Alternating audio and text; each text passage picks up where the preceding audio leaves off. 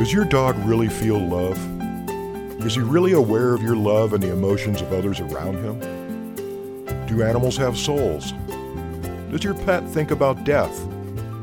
How will you handle the death of your companion? Are you terrified by the thought of seeing your pet suffer? Hi, I'm Greg Tilford, and welcome to Your Vital Pet. My guest for this episode has been investigating these and many other weighty questions for decades. As a child, Dr. Karlene Stange wanted to be an animal doctor even before she knew the word veterinarian. After graduation from Colorado State University Veterinary School in 1985, she practiced large and small animal medicine near Durango, Colorado. Today, Dr. Stange manages a busy practice from her county home, treating animals with acupuncture, herbal medicine, and nutritional therapies. Dr. Stange's spiritual journey began as she drove her pickup truck loaded with medical supplies to attend to animals throughout southwestern Colorado. As an ambulatory veterinarian, she experienced the challenges, sorrows, and joys of working with creatures great and small. By sharing intimate moments with these non-human beings, Karlene came to feel a powerful kinship with them that goes beyond feathers, flesh, and fur. She wanted to understand the non-physical aspect of animals and spent over 20 years in research. Her book, The Spiritual Nature of Animals, A Country Vet Explores the Wisdom, Compassion, and Souls of Animals, chronicles her amazing journey through the world's religious, philosophical, scientific, and spiritual traditions, as well as stories about the magnificent Rocky Mountain terrain and the quirky characters, both animal and human, who inhabit it. Dr. Stange learned that there is no death, suffering does have a purpose, and we are all one, connected in spirit. Dr. Stange, thank you for joining us on Your Vital Pet. I can't wait to get started on this. Well, thanks for having me on your show, Greg. I've known you for a long time, and it's really great to reconnect. Yeah, it's come, one of the things that really has come into awareness with me is just how much we think alike and how we're kind of following the same path of loving animals, so to speak. I mean, in my life, in my realization, in my career path, I've come to realize that animals really serve us in so many amazing ways that really it's on them. I mean, we're only giving them a place to live and giving them good food and giving love and care, but they're really bringing a lot into the human existence. And it's just a matter of learning how to listen and pay attention to what their lessons are. Right. They definitely are here for our lessons. Yeah. And we are for them. We share everything with them. I mean, it's mind-boggling what the body of research that you found with regard to how we've revered and worshiped these animals really as long as we've been around. And, you know, it's often said that animals have no soul, that they don't love like we do, or they can't love. And, you know, and then there's the arguments about animal domestication. Dogs have been part of humankind for 20 or 30,000 years, maybe. But by reading your book, looking at your book, I've come to realize that this has been going on a lot longer than just 20 or 30,000 years, right? Mm-hmm. From the beginning of time. Right. From the beginning of life on Earth, right? Absolutely. And, you know, I think maybe you agree with this too, that the key to understanding them is to spend time with them and to open your heart and mind to them and trying to look past our own, as I kind of put it, our own weaknesses and our own human condition to embrace just how powerful and special they really are. Yeah, I just, one of the things that just made me crazy in my early veterinary years is how could people say things? You know, I'd heard these three main beliefs that people said. One is animals do not feel complex emotions such as love. The second was non-human animals are not conscious. And the third was non-human animals do not have souls. And that made no sense to me from what I'd seen. Can I give you a story to explain why Please. It made me crazy? Yeah, absolutely. One day I was working at the animal hospital, and a woman came in carrying a fishing basket. And she started out by saying, "I've never liked cats, but I've noticed these feral cats living in the woods near my house. And then she went on to explain that it was a warm spring day and she had the sliding glass door open to her deck, and she was on the telephone when she saw these two cats come onto her deck. But before she had time to react, they stuck their head through the door and dropped this, she said as she opened the fishing basket. And inside was this very tiny, very fuzzy, butterscotch-colored kitten. It was very emaciated and hungry. And so imagine my confusion. What kind of unloving, unconscious, soulless beings would venture into enemy territory to drop their starving baby at the doorstep? You know, and we veterinarians, we see this kind of compassionate behavior among animals all the time. So I just, I thought, this isn't right. I need to understand. So I went on to do the research. And then regarding love, here's the test to determine who loves you more, your dog or your spouse. You lock each one in the trunk of a car for an hour and find out which one's happy to see you when you let them out. So right. That's a joke. Yep. But it rings true. It does. I mean, it's intuitively obvious that animals love their offspring, they love their companions, and they love the affection of their favorite humans. So, I'm like, what do you mean animals don't feel love? So I couldn't understand how people can say this. The other one was consciousness. How can they say an animal is not conscious when I, as a veterinarian, can make an animal unconscious with anesthesia, right? Animals dream. That's a state of consciousness. You can watch our little paws going and they're whimpering. They're dreaming. And so, why are we saying these illogical things about animals? And so, a turtle may be more aware than a human with dementia. Why do we think we're so superior? And I believe the Bible answers that question. And it also answers the question of, do animals have souls? And if you got to realize first that nowhere in the Bible does it say that animals do not have souls or eternal spirits. On the contrary, Ecclesiastes 3:18 through 19 states, I said in my heart with regard to the sons of men that God is testing them to show them that they too are beasts. For the fate of the sons of men and the fate of the beasts is the same. As one dies, so dies the other. And they all have the same breath, from the Hebrew word ruach, meaning spirit. They all have the same spirit. And man has no advantage over the beasts, for all is vanity. It's our human vanity that makes us think we're superior. Our egos make us think we're superior to the other animals, but the Bible tells us we're the same. We're animals too. Humans don't have sonar like bats and dolphins, and we don't have the vision of an eagle or the sense of smell of a bear. We can't shape shift and change the color of our skin like an octopus. But the one thing humans do have in superior quantities to the other animals is the ego. And the ego makes us more creative, like beavers make dams, but we make hydroelectric plants. Okay, we're creative and we're very attached to our creations. And our ego is that creativity, but it has a dark side, that self-serving, selfish viewpoint. So we think we're better. We're not, we're just different. We have the same spirit. We have love. We have consciousness. It's all one same thing. We just have different bodies. Yeah, I think we also have this inherent wish to control everything around us, and whether we're conscious of that or not, it's the ego speaking here again, as you would say.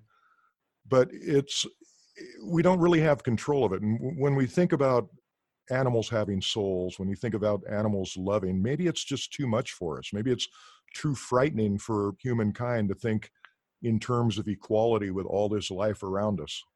I often sit and ponder and look out into the mountains and realize, right now, a bolt of lightning could come down and fry me, or I could be washed away just like an ant being washed away by a garden hose.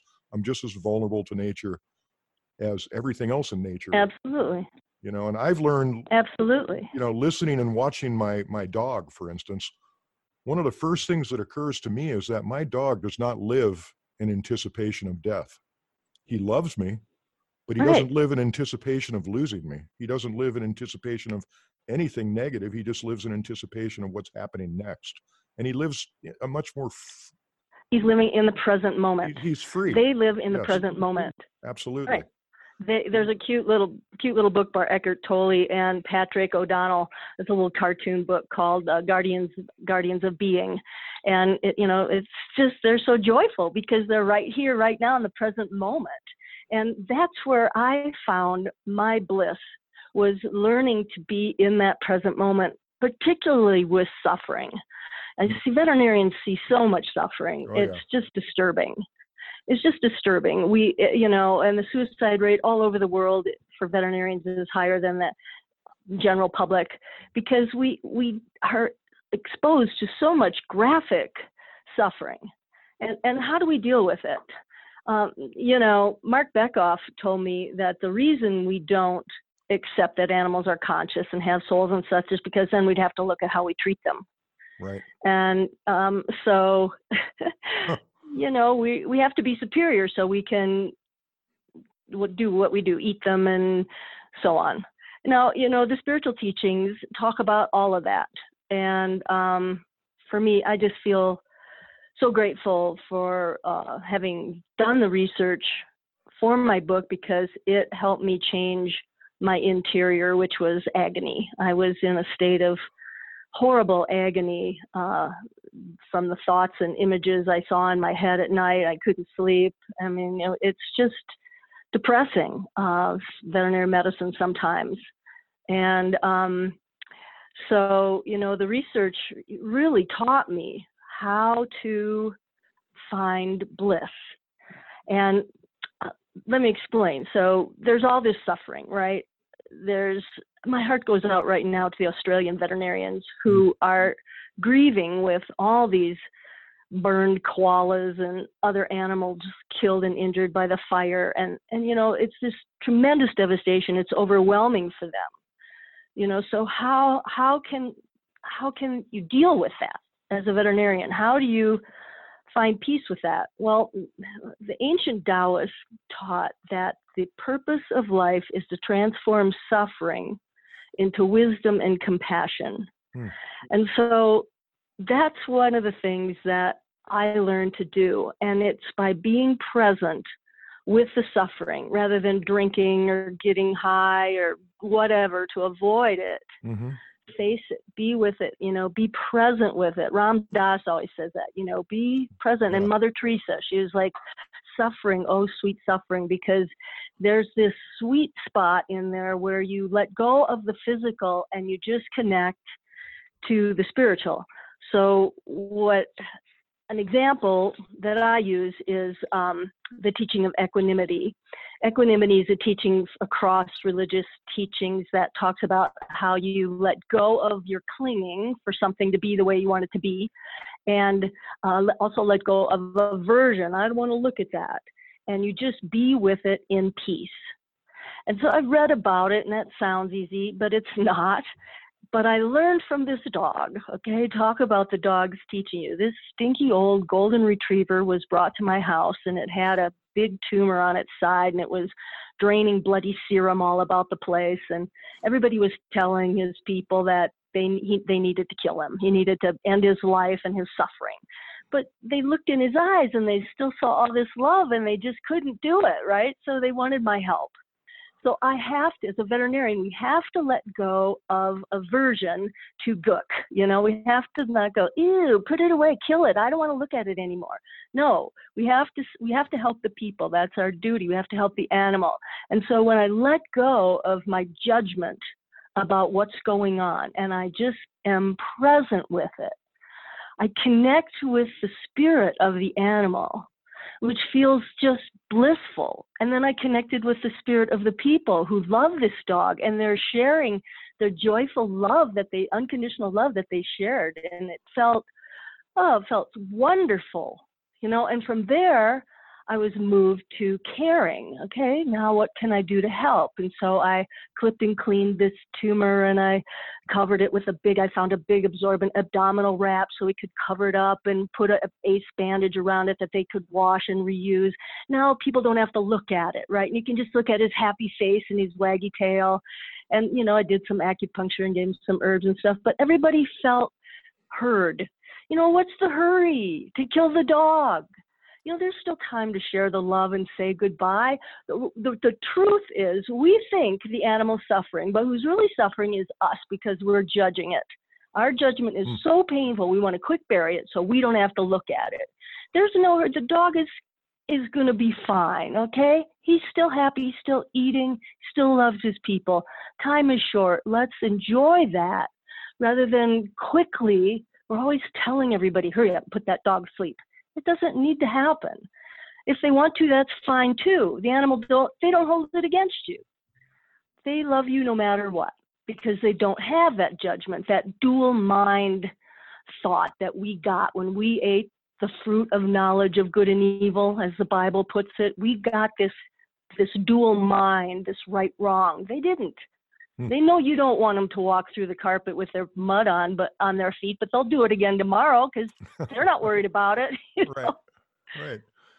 Yeah, and the thought of what you're describing, I mean, a veterinarian has to go through this process over and over and over again, and you found a solid basis, a way to think your way and believe your way through this. It's beautiful, but it shouldn't be lost in the mind of the pet owner either. I mean, I've known so many people who at the passing of a pet, of a dog, a cat, whatever, their grieving consists of a shutdown. I don't want to talk about it. I don't want to think about it. Like you said, I'm going to go get drunk or something. I'm just going to numb myself. When the reality is, in my mind, the greatest lessons of that relationship, just by virtue of what we are, the way we are as humans, the way we think, the greatest lessons often come during that grieving period. The greatest gifts that we get from the passing of that animal comes in hindsight of, oh my gosh, I never really considered how important this animal was to me and how this dog brought me unconditional love and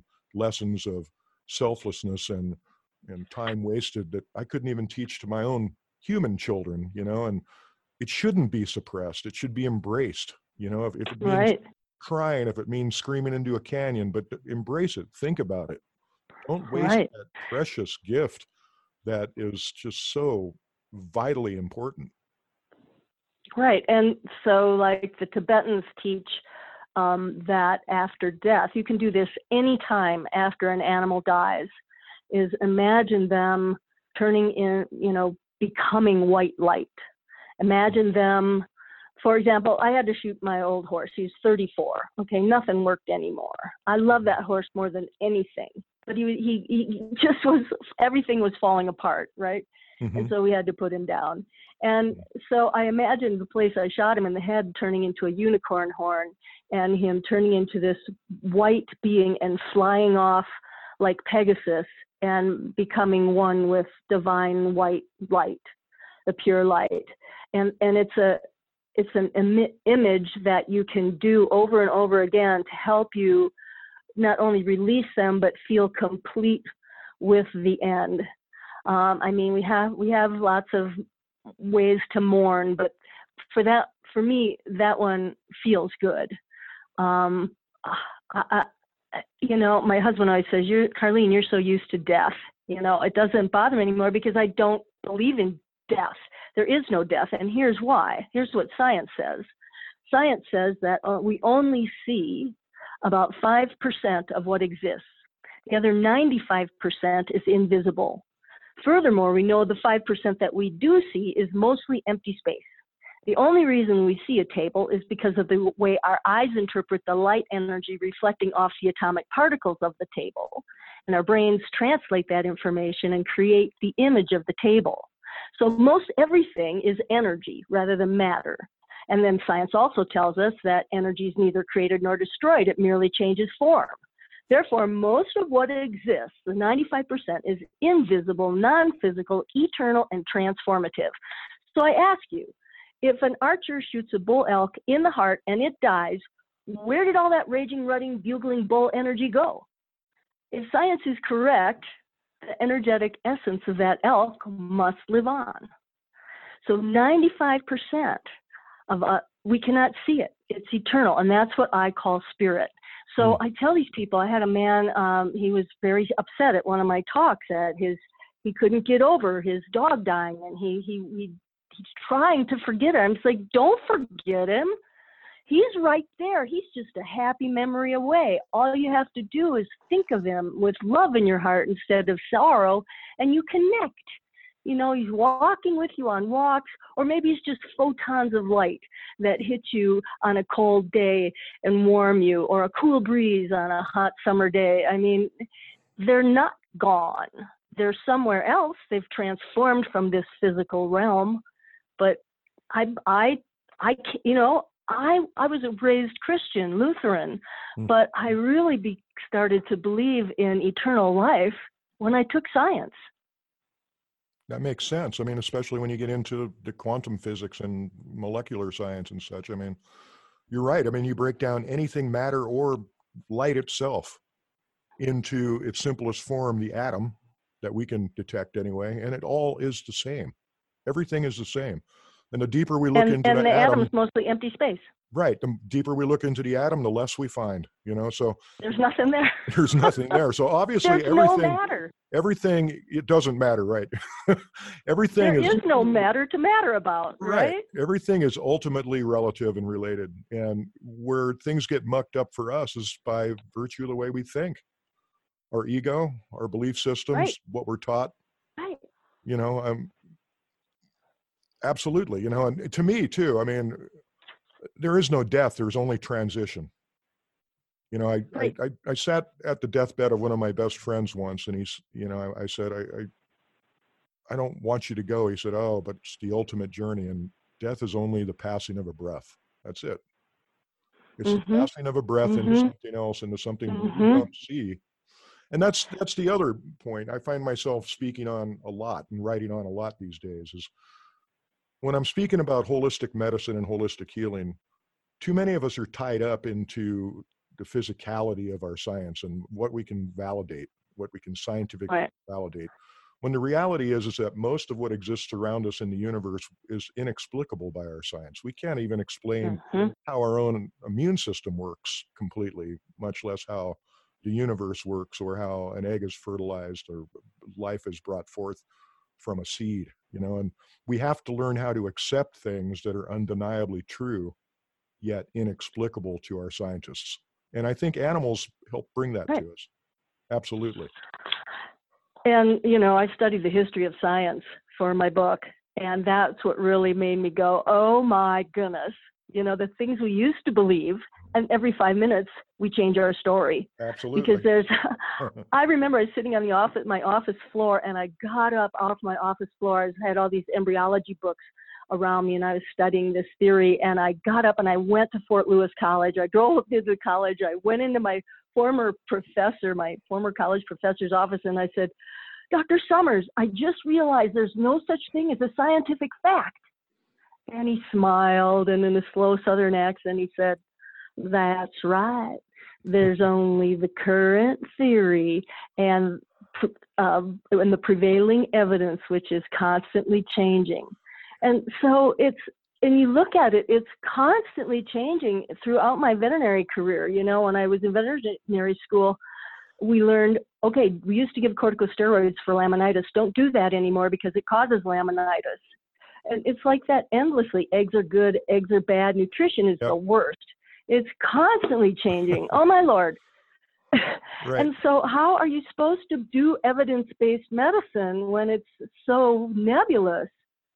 Anyway, that's my rant on that subject. It's hard. Well, it also makes, you know, the veterinarian's job is hard enough because of the compassion deficit, the compassion recovery problems that you described. Right. You have to deal with it so often.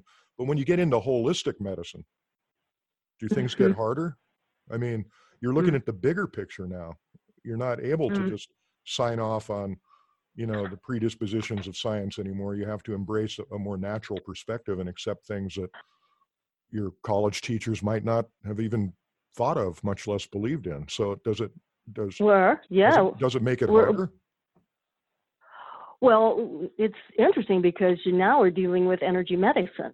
Right. Okay. It's not physical acupuncture and herbs and homeopathy, things like that. We're dealing with energetic medicine. And the energy happens first, and then it becomes physical.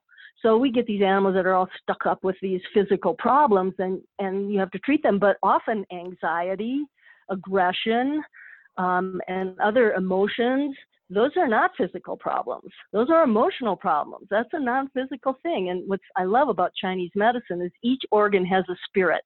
I lectured on this at the Qi Institute last year. It was wonderful. 6 hours I lectured on the 5 spirits of China. So there's the Shen, which is in the heart, and the Hun is the liver. That's the ethereal soul that goes back to heaven with a form of the body. And the Po is with the lung, and that goes down to the ground, down to the earth with the corporeal soul. And all these interactions of how the soul treats each other. When you die, the liver Hun and the Po lung separate. And so you'll get this animal that's both exhausted and anxious. Can't sleep, but it's, can't move. And so it's a lung-liver imbalance. So it's, quite fascinating. But we're dealing with the spiritual part of the animal now, the energetic. Acupuncture works on the electromagnetic energy system of the body, which you have because you can get an EKG. If a person's in a coma, they do an electroencephalogram on the brain to measure the bioelectric energy. And if there's none, they consider them brain dead. And so the Chinese call that energy qi, spelled QI. Or CHI. And so we get to work with that. And so when I touch an animal now, I look in their heart, I feel their qi, I feel their spirit. And it's really more fun. I just love it. I love it way more than regular veterinary medicine. But, both are important. If the dog's hit by a car, you got to go get surgery and emergency medicine. Right. But after they're recovering, they're going to have physical and spiritual problems. And that's where acupuncture is so wonderful. A lot of people often wonder when they die if they'll be reunited with all the animals in their lives. I wonder the same thing too. Knowing that animals do have a soul, knowing that they love us and we love them and we share all these different things. Do you think that maybe when our time comes, we are reunited maybe into one place where there aren't any questions, there is no pain, there is no sorrow. Maybe it's momentary, maybe it's transitional to another life or something. But when we do have a sense that everything fits, everybody that we've known, every animal we've shared time with is there and part of us. Mm-hmm. I think they still are now, but I have a great story in my book about that. I had a client. She asked me to euthanize her dog, and when I did, she said, "Well, I feel better knowing where he's going because I died once." And I said, "Really? Tell me about it. Did you see any animals?" Right.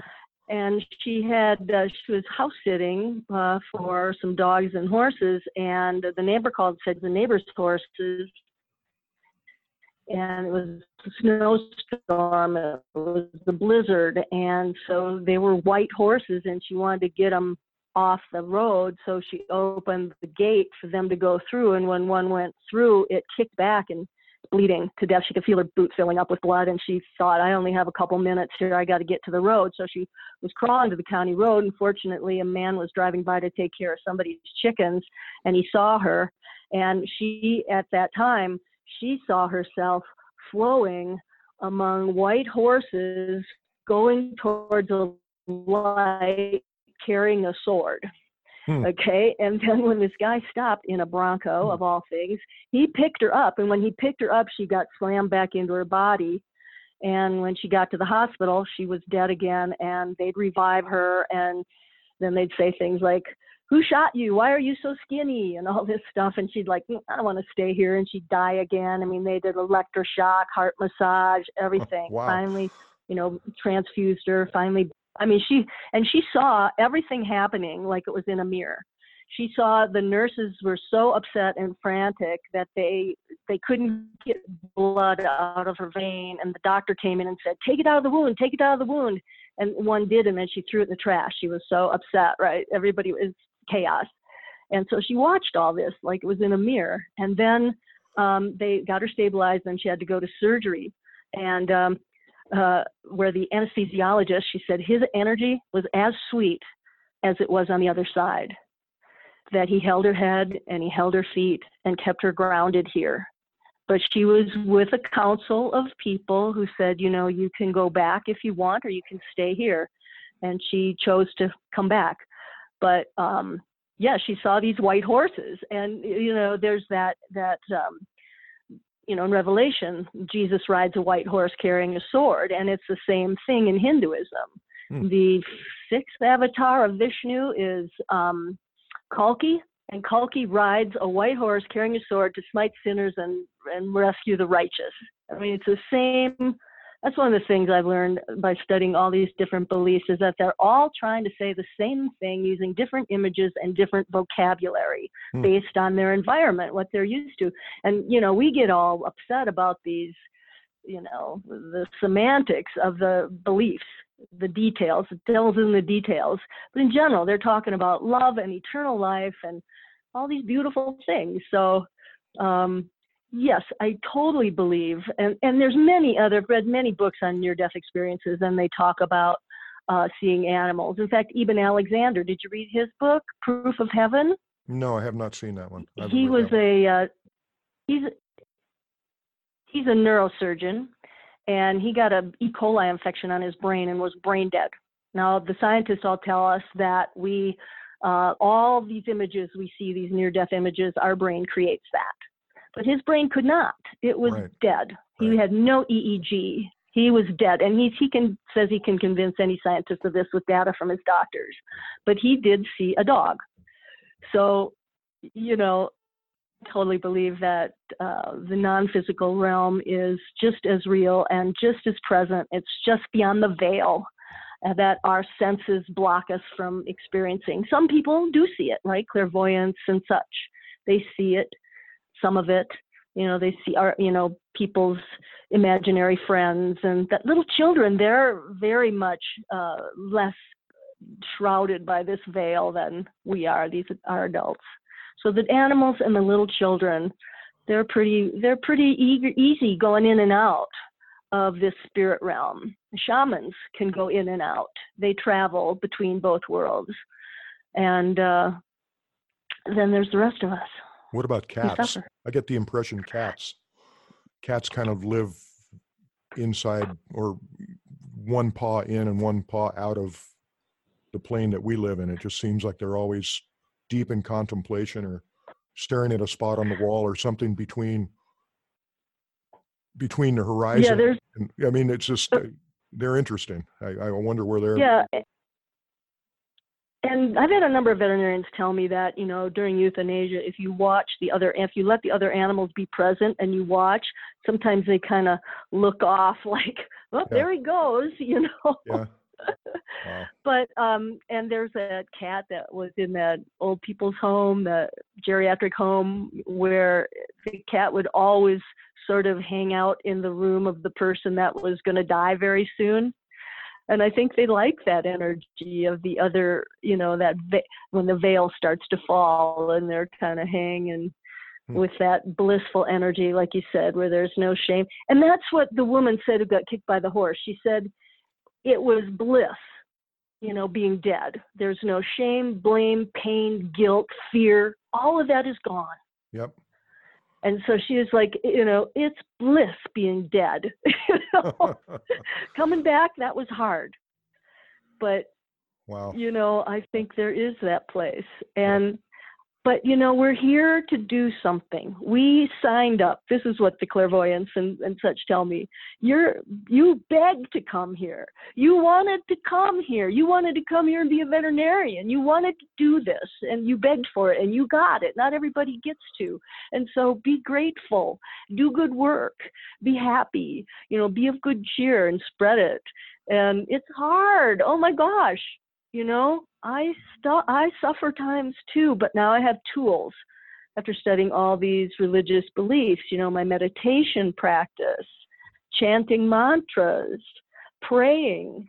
I mean, all of these things are so therapeutic and so helpful for calming the mind. The thoughts torture us. Our thoughts torture us. It's a tool, this brain, and it runs us. And the nice thing about these spiritual teachings is it teaches you how to get a little bit of control over that tool. And that has helped me so much. Just absolutely amazing stuff. The name is Dr. Karlene Stange. The book is called The Spiritual Nature of Animals. A country vet explores the wisdom, compassion, and souls of animals. And I'm assuming that's available. I know it's available through Amazon and online booksellers, and probably through all the major, your favorite bookstore. I highly recommend this book. It'll open up your mind. It will answer a lot of questions, but also really help you find comfort. And believe me, folks, what you already know about your relationship with your animals. It's just absolutely amazing. Karlene, I hope you'll come back onto your Vital Pet really soon. This is wonderful. I really look forward to working with you some more. Anytime. I love working with you, Greg. And thanks for your book. I still use it all the time, Herbs for Pets.